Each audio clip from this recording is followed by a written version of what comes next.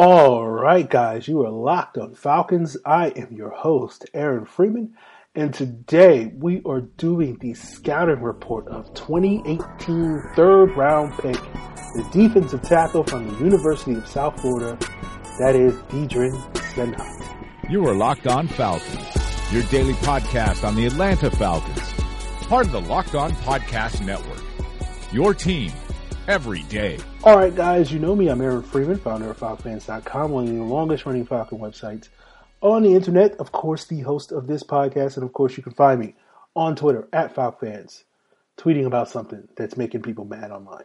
Today is going to be our Deadrin Senat scouting report. We've done now Calvin Ridley, Isaiah Oliver. We're going to go week by week. You know, we got to spread out this hashtag content throughout the summer. We'll get to other stuff as the summer picks up and whatnot. But we're gonna, you guys are gonna get your scouting reports once a week. It also means that it allows me to procrastinate a little bit with watching the film and whatnot, and working on other projects. Speaking of other projects, go over to LockedOnFalcons.com and check out my scouting report of Falcons free agent signing Terrell McClain. We talked about Terrell McClain on Monday's episode of the podcast this week. We've talked about him on both fan talks that we've had earlier this week as well. But if you want to get the idea of what sort of Terrell McClain looks like on film and sort of where he fits in this Falcons scheme and what his strengths and weaknesses are, then you should definitely check out that LockedOnFalcons.com piece, the film review on Terrell McClain. Go check that out right now. It's up now. And because of so much focus on Terrell McClain, a big part of the equation when trying to evaluate Deadrin Senat is trying to figure out exactly what his fit in this scheme is going to be. And because I've done so much work on Terrell McClain over the last 7 days, I've been sort of thinking about this quite a bit. And in previous episodes of this podcast, particularly this week, sort of there was confusion about what things going to happen, how the Falcons are going to deploy McClain, how they're going to deploy Senat, and sort of how those two guys are sort of similar players in a lot of ways, and sort of they seem to be a little bit redundant in a lot of ways in terms of how they fit and are used in the scheme. But because I've been thinking about this a bit, and again, this is more of an educated guess than sort of some insight, some great insight or insider knowledge or anything like that. But an educated guess is my assumption is what the Falcons' plan is going into camp and presumably coming out of camp, assuming nothing crazy happens, is that when they start the season, their base defense, going from generally left to right, strong side to weak side, the strong side defensive end, of course, will be Derek Shelby returning for another year. At your 1 technique, that will be Terrell McClain. At your 3 technique, that will be Grady Jarrett. And as your Leo, on that weak side defensive end role, that will be Brooks Reed. So you'll have 3 out of the 4 guys returning from last year. Last year, you had Jarrett at the 1 and Poe at the 3. And Poe's gone, and now they've replaced him somewhat with Terrell McClain, but in probably a different role. Then when the Falcons substitute for their nickel, their main pass rushing trio, going from left to right, is Vic Beasley at the left defensive end spot, Grady Jarrett at the left defensive tackle spot, Jack Crawford at the right defensive tackle spot, and Takk McKinley at the right defensive end spot. As I explained, I think it was in the Monday's episode when we talked about Terrell McClain and talking about the difference between the techniques at the D tackle position. I basically said that when I'm evaluating the Falcons, the techniques only really matter in the base defense because you're not necessarily worrying about run fits as much in the nickel to the same degree that you're doing so in the base defense. And so that's one of the reasons why I consider it left defensive tackle and right defensive tackle, because the techniques can tend to vary. It's basically what side of the line do you line up on and get after the quarterback, as opposed to you're a 1 tech or whatever the case may be. So my assumption is, and a lot of the things when we get into the Senat scouting report and proper in a couple of minutes, is my assumption is where Senat fits into that equation is in the base defense. He's going to be cross-trained at both the 1 tech and the 3 tech. And I think at a certain point when the Falcons decide that Grady Jarrett needs a breather, Sanat will come in and play the 3-tech. At various points, if the Falcons deem that Terrell McClain needs a breather, Sanat will come in and play the 1-tech. Now, part of the confusion was that immediately following the draft, the assumption would have been that Sanat would have played that 1-technique role that McClain is now expected to play in the base defense. And so one of the reasons why we and I'm referring to myself, but the collective we, were confused about this is because Terrell McClain is basically coming in and bumping Sanat out of his role when you would think that the Falcons in that situation, with the Sanat had already been established as the 1-tech in the base defense, and they need a 3-tech so that Grady Jarrett can be healthy and fresh to play on those nickel situations where he is going to be, a lot more valuable than in the base defense. So that was where the confusion lies. Again, this is an assumption. This is an educated guess with how the Falcons are going to deploy their defensive line rotation. As I said on yesterday's Fan Talk when we talked with Zamir Sabanovich, I think I said this. There's a lot, they all bleed together. But basically what happens is what the Falcons' rotation is at the beginning of the year often isn't what their rotation is at the end of the year. So, Sanat, and I think one of the reasons why the Falcons were attracted to McClain is now it doesn't force them to have to play Sanat right away, just in case he's not necessarily ready, which is often the case with rookie defensive linemen. They're often not ready to carve out these massive roles immediately in the you look at Takk McKinley. Like Takk McKinley, part of that was injury, but it wasn't like Takk was like ready to play, 50 snaps at the outset of the season. And sort of it was one of those things where you can let those guys develop at their own pace. If they're ready, then, they'll certainly show it and you can play them as much as one. And that's a positive. If they're not ready, then you have other options. You're not stuck like the Falcons were back in 2010 playing Corey Peters as a starter because Perry Jerry wasn't ready. And for various reasons, the Falcons decided not to play Vance Walker, which we will circle back to as we discuss sort of Deidre Sanat's NFL comparisons later on in the episode. So I wanted to say that before we jumped headlong into the Sanat profile, and we'll do that in just a bit. But first, I want to plug the Locked On Hawks podcast with host Brad Rowland, part of the NBA side of the Locked On Podcast Network. Catch up with what the Hawks are going to do with their top 3 lottery pick in June. You can do so on the Locked On Podcast Network, your NBA team every day. So when we look at Deidre Sanat, I think Deidre Sanat is a good player. He was a player that I liked from the outset, unlike other people that were hard on the BJ Hill. I got to kick that dead horse, right? That sort of are now coming around to Deidre Sanat because they didn't do enough homework on this year's D tackles.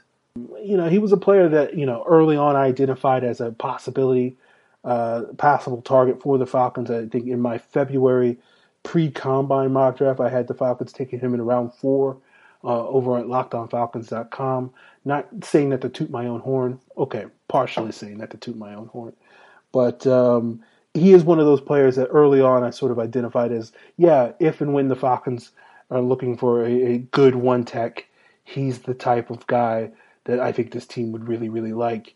And that sort of proved true, so we'll get in later into what exactly his, we see him more as a 3-tech, as we just discussed. But I think one of the reasons why you really like Sanat is his power, is his consistent ability to be disruptive and using that power, lining up in that 1-technique position where he's shaded over the center's outside shoulder or shaded over the guard's inside shoulder, which is technically a 2-eye, but when you're sort of, there's a very subtle difference between a 2-eye and a 1-tech.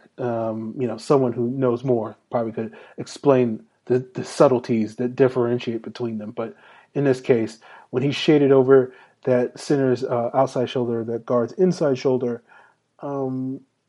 he is very effective at using that power to sort of knock back the center, especially the man that A gap. You see that disruptive presence up the middle. He's not necessarily a guy like a Babineau, like a Grady Jarrett, that's going to do a ton of penetration and making a ton of tackles for loss in the backfield.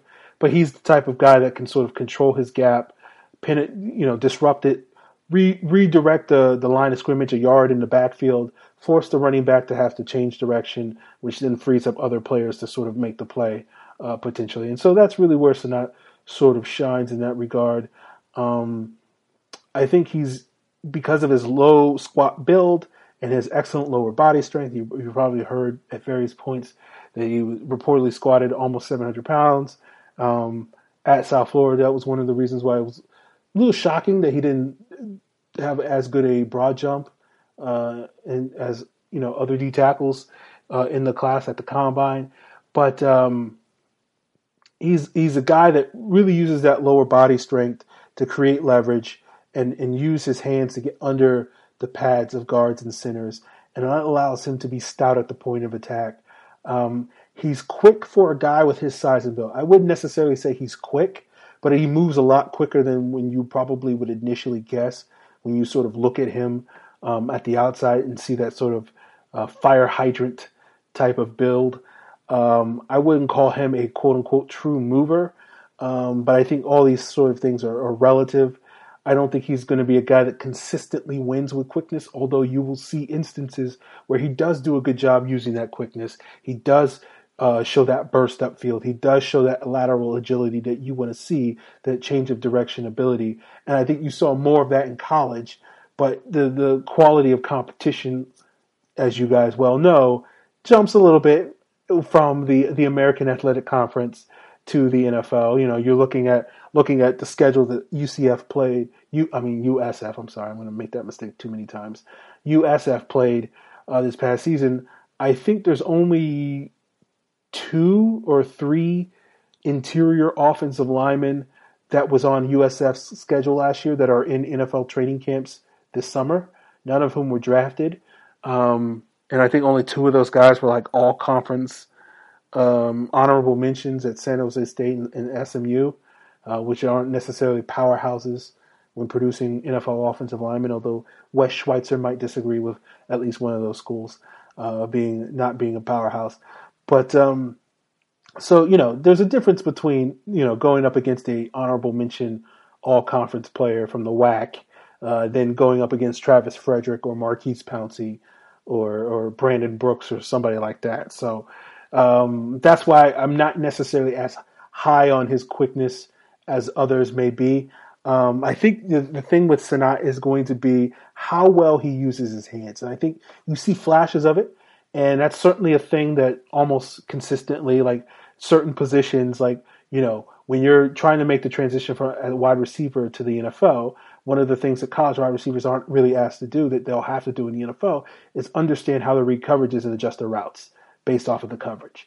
Running backs, they aren't really asked to pass protect in college to the degree that they need to, or certainly they're not necessarily asked to memorize and read complex blitzes that the NFL teams throw at you. And so pass protection is a thing for running backs that they have to learn how to do.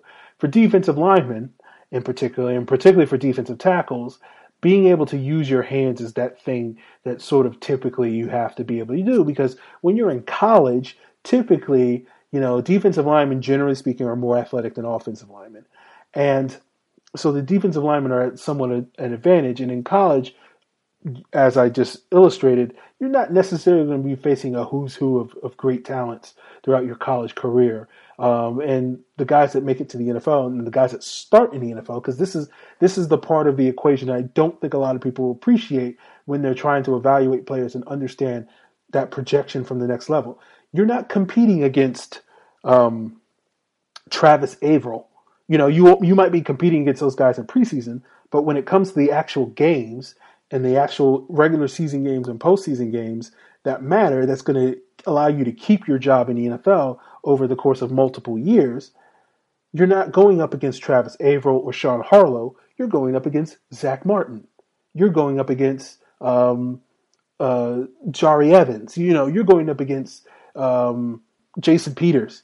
those are the guys that you have to be able to compete against in order to earn that money so that you can stay in the league for longer than a couple of years.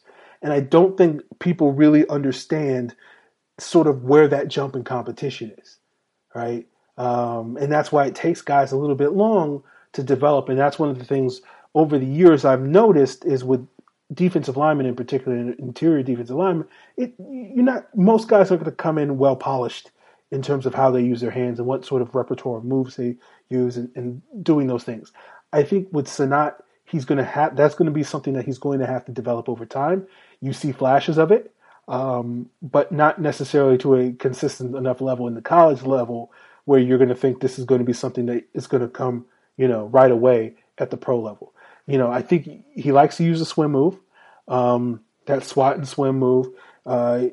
He doesn't have sort of the elite quickness that I don't know if that's going to be as effective in the pros as he was able to use it effectively in the college level. He likes to throw out a spin move every now and then.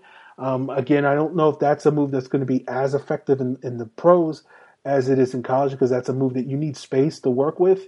And he would often throw it out there when he was trying to disengage from a guy on those third downs where he could sort of pin his ears back and get after the quarterback.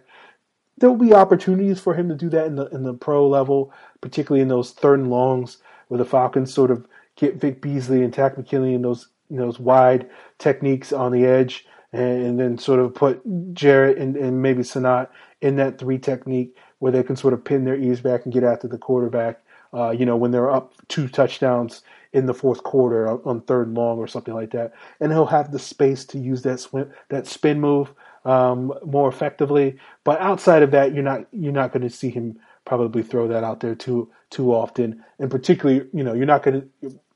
Please don't do a spin move when you're playing in base defense, when you have to actually read what's going on in the backfield so you can man your gap. Because the minute you throw out that spin, your back is turned to the ball, and all of a sudden you lose gap integrity. So I don't know if we're going to see that spin move anytime soon with Sanat, but it's something that is in his repertoire.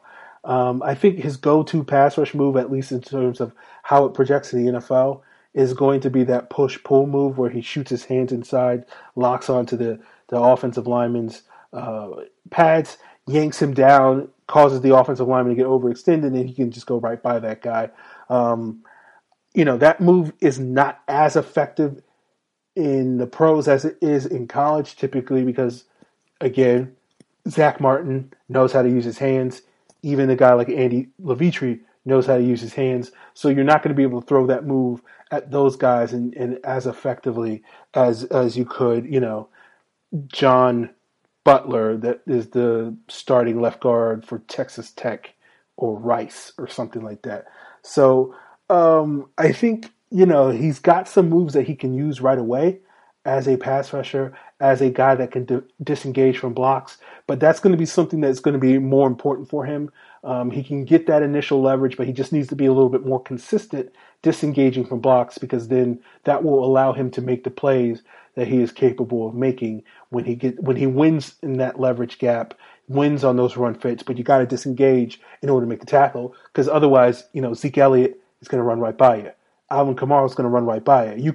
You can be in perfect position with the leverage, but those running backs hit the hole so quickly that they're just going to go right past you. And, if you just get an arm out there, if particularly some running backs will go down on first contact with an arm tackle, but a lot of them won't, and so that's going to be the thing to keep an eye on with Sanat in his development.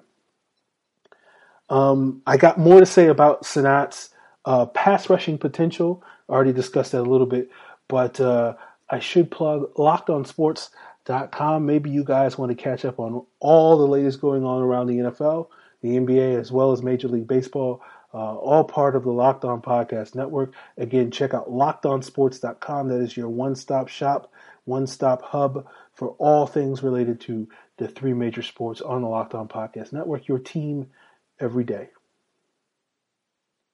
So I think with Sanat's pass rushing potential, I think it's going to be interesting to see where he develops there, because, again, I think he has some moves already that he can use to effectiveness, but I don't know if they're honed enough and we'll see which one he develops in the future to sort of be his quote-unquote go-to move. Like, for example, you look at Jonathan Babineau, his go-to move, his favorite move was the club rip, where he would just tack that outside shoulder of the guard, do the club, and then rip under, turn that corner, and get after the quarterback.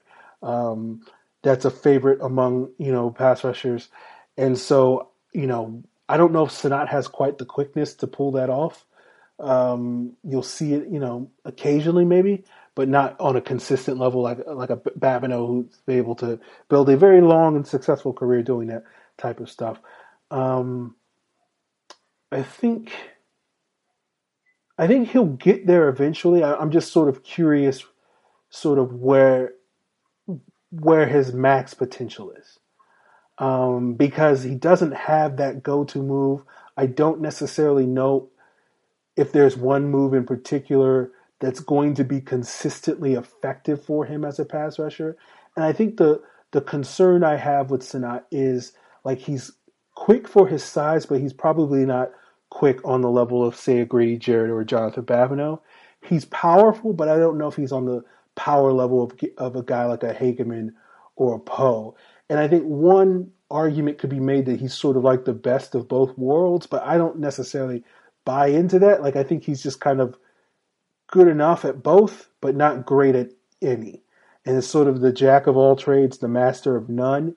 And I think, generally speaking, I don't want to sound like I'm writing off Sanat's potential, but generally speaking, when you're that in the NFL, that doesn't lead to being a highly, highly successful player. It just means that you can have a solid career as a role player. You can be a really good role player, but you're not necessarily going to have that high level starting potential. And that's sort of where, in terms of talking about Sanat's pass rushing potential and sort of where his future, or at least when we're talking about his upside, if he's quote unquote only a run defender, he's only a 2-down player, that only goes so far. That's not necessarily something that a team is going to be willing to pay a huge, huge premium on, unless you're Snacks Harrison, who is by far the most dominant run defender we've seen in the league for like the last 4 or 5 years. You have to be at that level, I think, in order for that to sort of be a quote-unquote lucrative career. You can play in the league, certainly, if you don't have to be Snacks, and this is just that you can't play in the league for 10 or 12 years if you're not as good as Snacks Harrison. The point I'm trying to make is that's more of a role player. That winds up becoming more of a player like a Terrell McClain than, say, think of an example. I can't think of one. But I think that's sort of where my questions are when it comes to Sanat. If he can't be that reliable pass rusher, I think sort of looking at his ceiling, at least from my eyes, in terms of where he could be as a pass rusher, I see him as a guy that at his max could be a guy that could get you 3 or 5 sacks a year. I think he's a guy that at his max could average 1 or 2 pressures a game, which is good for an interior defensive lineman, is okay for an edge rusher. That's more of like your third edge rusher than your starter. Typically, you want your third edge rusher, or your starting edge rusher, to get something closer to 3 or 4 pressures a game. But in the case of an interior guy like Sanat, I think he could get to that 1 or 2 benchmark. I think he's probably the better part of 2 or 3 years away from that. Again, because I think a lot of that depends on him being able to develop his hands and his technique and his pass rush moves to a level. Because again, what I said with him being the jack of all trades, I think what's going to have to happen for him to reach his max potential as a pass rusher is he's going to be able to be like, okay, this is the guy that I can face, that I can use my power, and I can whoop this guy with my power. Or this is the guy where, no, I want to throw my quickness out. And that's something that takes time. That takes, development and time and understanding, okay, what are my strengths? What are my opponent's weaknesses? That's just not something that you're going to have coming into the league right away. So that's why I think when people sort of are talking up Sanat's pass rushing ability as this every down player, I'm like, he could get there. I'm not going to say, who knows what he's going to be 3 or 4 years from now. Certainly, I'll admit I was much lower on Grady Jarrett than probably most people, or not much lower. I was a little lower on Grady Jarrett's potential than other people were. So I could certainly be underestimating Deidre Sinat. Like when I say lower, I was like, yeah, he's a mid third round talent as opposed to this top 50 talent that other people build him as. I think his career so far in 3 years, he's played more like the top 50 talent that other people thought he was, rather than the sort of early to mid third round talent that I was thinking he was, a top 75 talent. So I think we'll have to see. And I think part of the reason why I can't get fully on board with the Sinat pass rushing potential is like when he didn't get as many opportunities to sort of pin his ears back and get after the quarterback. Now, in some games, you can watch him, pin his ears back and get after the quarterback and look really good. Like the bowl game against Texas Tech is a good example of that. Against East Carolina, the center and the guard for East Carolina just couldn't handle him. And so anytime he pinned his ears back, he really wrecked those guys. But then there's other games that he played where he would get the opportunity to pin his ears back, and he wasn't that effective. And part of that may be due to the fact that he's played at a one tech, and that's not necessarily a advantageous pass rushing position, because really your easiest path to the quarterback is trying to split a double team, and if you're trying to split a double team, that means you're often getting blocked by two guys as opposed to one guy, and it's harder to beat two guys than it is one guy, as I'm sure you can guess. But I think I think the question with Sinat is when he gets the opportunities in Atlanta, and this is the unanswered question with him, will he be as effective when he pins his ears back? And I don't really know the answer. And I would liken it a little bit to sort of when Keanu Neal came out and we were looking at him and his potential as a man cover safety. He didn't play a lot of man coverage at Florida, and so it was a question mark. It wasn't that we could say, oh, he can't do this. It's just he didn't get the opportunities to do this, so it's an unknown. And it was part of the reason why myself and others weren't as high on Keanu Neal at the time, because it was like, this is kind of a big question mark, and if he's going to be this first round pick, you kind of don't want to have this, hole, so to speak, in terms of his skill set, where you don't really know if he can do this thing. Because if he can't, then he's not worth a first round pick. But if he can't, then he's still a good pick. It's still a really solid second round pick, but it's going to be hard to live up to that value if he can't do this. And with you not knowing that remains a question. So I think that's a little bit with Sinat. And I think part of it is because you didn't really get an idea of sort of what he was in the East-West Shrine game. And I think a lot of the people that are buying Sinat's stock are buying it based off of the practice reports and the couple of clips that you can see floating around online about him going one-on-ones in the East-West Shrine game. And I think, I personally have a little bit of difficulty putting too much stock into that for various reasons. One, I didn't see it. As far as I'm concerned, my opinion is the only reliable opinion. I can't necessarily base too many things off of practice reports, because beauty is somewhat in the eye of the beholder. Like, you can find various reports online where people say Josh Allen was amazing at the Senior Bowl, and you can find various reports online that Josh Allen was terrible at the Senior Bowl. And it's sort of that subjectivity. It's not to be like, oh, the East-West Shrine reports that say Deidre Sinat was like the MVP of the defensive line practices, or they're lying because they're saying that. It's just, it's not necessarily as reliable as seeing it yourself. And so it's hard to put too much stock in. You put some stock in it, certainly. You put some stock in it. But I can't necessarily just go full bore. Like, Deidre Sinat has this amazing pass rush potential because of some practices I never got to see. And I can only really base my opinion off of what I saw in the games. And in the games, he has pass rushing ability, but I don't know if he has high-level pass rushing potential.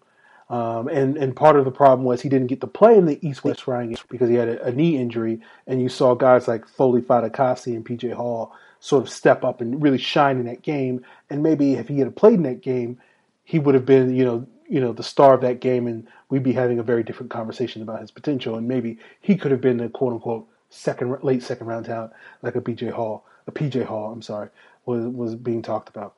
The other thing, the reason why I can't put too much stock in those things is the one-on-ones in those all-star games are sort of tailored to be a decisive advantage for the defensive players as opposed to the offensive linemen. And that's why guys like a Zach Martin or an Eric Fisher in particular can go to the Senior Bowl as sort of this mid to late first-round pick and in the case of Fisher, come out of it as the front runner to be the number one pick. Just because it's so teams know that if you're an offensive lineman that plays really well, in those practices, and that really does mean something important, or could be a strong indicator of your abilities. You can argue that in Fisher's struggles over the years suggest that it may not be the end all be all. Now, here's the thing I will have to say about that, though, is the Falcons do put a lot of stock in that. Because one of the things that we've noticed over the years, and one of the reasons why, call me crazy, but I don't put a ton of stock in their player visits. We track them because it's interesting, but we don't necessarily say this is their draft board, is when you actually look at it, when you actually study the Falcons draft, as opposed to just saying, oh, they drafted 4 guys that they worked out before. When you look at the 18 seniors that the Falcons have drafted under Dan Quinn over 4 years, 13 of those 18 guys participated in All-Star games. And so, the Falcons really do put a lot of stock in these All-Star games because, Dan Quinn, what are the 3 Bs? Ball, brotherhood, and battle. And the battle part of it is the whole compete things. And he likes seeing those guys compete in practice, and that tells him whether or not those guys are going to be able to go to battle. And when they talk to these All-Star games, and that's the other thing about the interest tracker that people don't really realize is teams talk to everybody that's at the All-Star game. We just don't track it because it's kind of known. And it's just because the only time you hear about those dozen or so guys that the team showed interest is because some reporter was standing there and saw a person with a team logo on his shirt or on his hat talking specifically to that player. And they said, oh, I saw the Lions talking to this guy. I saw the Falcons talking to this guy. But over the course of that week, teams will get an opportunity to talk and interact with every single, all 90 or 120 or how many people at these All-Star games there are. All right, so it's one of those things where it's they show interest in. That's one of the reasons why you got to sort of pump the brakes a little bit on the interest stuff. But that's a rant for another day. I think when we look at sort of, I guess, this is the point where I'm going to go on a little bit on my rant. I'll try to keep it brief before we get to the comparison for Sanat. But it's part of the reason why I can't necessarily go too high on Sanat's potential is I think this is the difference between me and other people, is other people will look at that one clip or whatever, or read this one report, and because they aren't in the practice habit of doing the work themselves, they'll just assume things. Oh, I heard this about a guy and I understand it's true. Or I saw this one clip of Sanat working over the center, and that means he has a lot of pass rush potential because our brains fill in the blanks. And this is part of the phenomenon that I've spoken about a number of times when sort of the splash plays or the highlight reel sort of skews perception, because what ends up happening is your brain fills in, you see one play, one rep of practice, which could have been Sanat's best rep of practice or could have been his worst rep of practice, but your brain sees that one rep and then fills in the blank for the rest of the reps. And it's the same thing with highlights or splash plays, is that you see this one really positive play, or in some cases, a really negative play, and your brain fills in the rest, assuming that the rest of the game or whatever, all the other 60 plays over the course of the game went the same way. And you sort of have these out of whack perceptions. But it's one of the reasons why, if you don't watch film, one of the valuable things about watching film is it sort of unlearns that perspective, or at least helps you do a better job unlearning that. Not necessarily that you fully get there, but you understand that one play out of context is just one play in 63, and it teaches you to consider all 63 plays as opposed to just one play. But when you don't watch film, you can fall into that trap. And that's probably one of the reasons why, in past episodes or on Twitter, I don't sound like I'm as high on Deadrin Sanat as other people are, simply because I'm not looking at one practice rep and saying, oh, that's what he's going to be. It's no, that's just the best practice rep. I can show you the best play of any player and make that guy look like a superstar. If you just got to dig through tape long enough, you can do so. So that's the thing. And so with Deidre Sanat, like a lot of it is a little bit of an unknown. That's what I'm saying. That's my hedge, basically, is what I'm getting to. My hedge is there's a element. So if we get 4 or 5 years and Deidre Sanat is everything that those people or whoever thinks he is going to be in terms of reaching that ceiling, it's probably the reason is because all that East West Shrine stuff was indeed legit. If he doesn't, it's because he was more of the player of what he was on film as opposed to what he was in that practice game. But the player on film is a good player. Now, we'll wrap up here and talk about sort of where the player I compare him to. I still don't really like the Grady Jarrett comparison. I think it's a little bit of a lazy comp. I think it's because people don't really have another good basis of comparison. Again, I think the player that if you go back and you watch the film of him, the player that Sanat more resembles is Vance Walker. I think because Vance Walker last played with the Falcons, 6 years ago, people don't really have a basis of comparison. Again, this is another one of my egotistical, arrogant things, but I was one of the few people out there actually watching film back in 2012. Probably the only person, at least that that doesn't get paid to watch film, that was actually doing it. And so I think Vance Walker is a good comp for Deidre Sanat, particularly sort of with what we expect Deidre Sanat to be as early in his career. And I think sort of what Vance Walker was towards the more advanced stages of his career is kind of where Deidre Sanat's floor is. So I do think not necessarily he has the same floor as Vance Walker, who is a 7th-round pick, but he has a same floor as maybe a third-year Vance Walker, who was a 7th-round pick, who had developed at that point somewhat. But I think sort of where we will see Sanat potentially reach by the time he gets to his 3rd or 4th year is more like what the player Vance Walker was when he left Atlanta. And we talked about this in previous episodes, but I'll go over it again, is one of the issues that I had when Vance Walker was here is I think over the course of his 4 years in Atlanta, playing beside guys like Babineau and Jerry and Corey Peters, Vance Walker to me was the second most effective defensive tackle for the Falcons after Babineau, but didn't get the opportunities that guys like Jerry and Corey Peters got, I think personally because he was not as highly drafted as those guys, but maybe he didn't practice as hard. Maybe the Falcons didn't like his Swagger Vance persona on Twitter. I have no idea. There's a lot of information I don't know, so I can only guess at. But I don't think Vance Walker was able to reach his full potential in Atlanta before he left. And then when he went to Oakland in 2013, and then when he played in Kansas City and Denver, when he was doing his AFC West tour, he was able to sort of reach his full potential because he was getting more opportunities to play. And I sort of think that's where Deidre Sanat's going to be. And we won't have to wait, or we won't miss it like we did with Vance Walker due to decisions, stupid decisions to keep Parade Jerry for one more year that didn't, I don't want to go there. I'm just saying that when they were purging contracts in 2012, like John Abraham, after 2012, like John Abraham, Dante Robinson, Michael Turner, I don't know why they didn't purge the Parade Jerry contract, but that's a conversation, that's a 6-year grudge or a 5-year grudge or whatever that I still hold.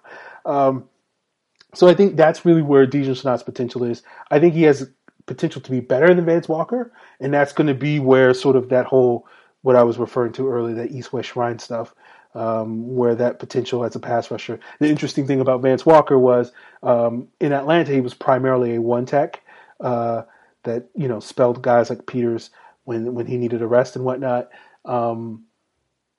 Once he left Atlanta, he became much more of a 3-tech, and that sort of showcased his pass rushing ability a little bit more. And he often was a sub-package situational pass rusher on the interior for some of those teams that played 4-3, and Kansas City and Denver, who played a 3-4, or at least Kansas City played a 3-4. Denver, when they went to their sub-package, had a 4-man unit because Malik Jackson would come inside. But he would play more of a 3-tech in their sub-packages. And so I do wonder if sort of Sanat can do more of that as time wears on. So I think Sanat is a good player. I think he'll be a valuable rotation piece. I think he'll eventually start. My expectation is he'll be a rotational player this year. I think with McClain being under a 1-year contract, unless McClain has a monster season or something like that. We'll see. My expectation is that the Falcons will sort of, okay, McClain, you were a 1-year stopgap so that we could develop Sanat. Then next year, Sanat will be plugged into the starting lineup beside Grady Jarrett. We'll see where his pass rushing ability is at that point, and if he's going to carve out a significant role in the nickel sub-package at that point, or do the Falcons go out and sign or draft another player that can be more of that guy and sort of keep Deadrin Sanat as more of a third defensive tackle as opposed to a number 2 defensive tackle. I think as a third defensive tackle, he's going to be great in that role. I do think there's a little bit less to be desired as a number 2 guy, just because I don't know if he's going to be that every down, and by that I mean that pass rushing guy that's going to be a reliable pass rusher, for 40 plus plays each and every week. So that's the one big question I have with Deadrin Sanat. Time will tell. I think, again, he'll be at the very least a very solid rotational player.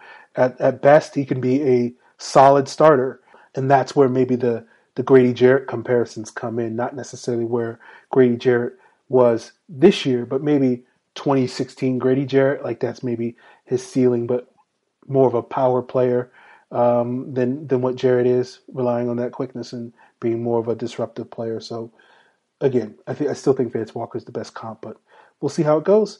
And I hope you guys appreciate this. We'll be back again next week. We have the Ito Smith scouting report next week. We'll have at least one fan talk, and certainly we will try to get more people on to also talk about this Falcons draft class. In the meantime, I know I promised those episodes, and I probably should not procrastinate on those anymore. So let's see if we can get some of those scheduled coming up as soon as next week.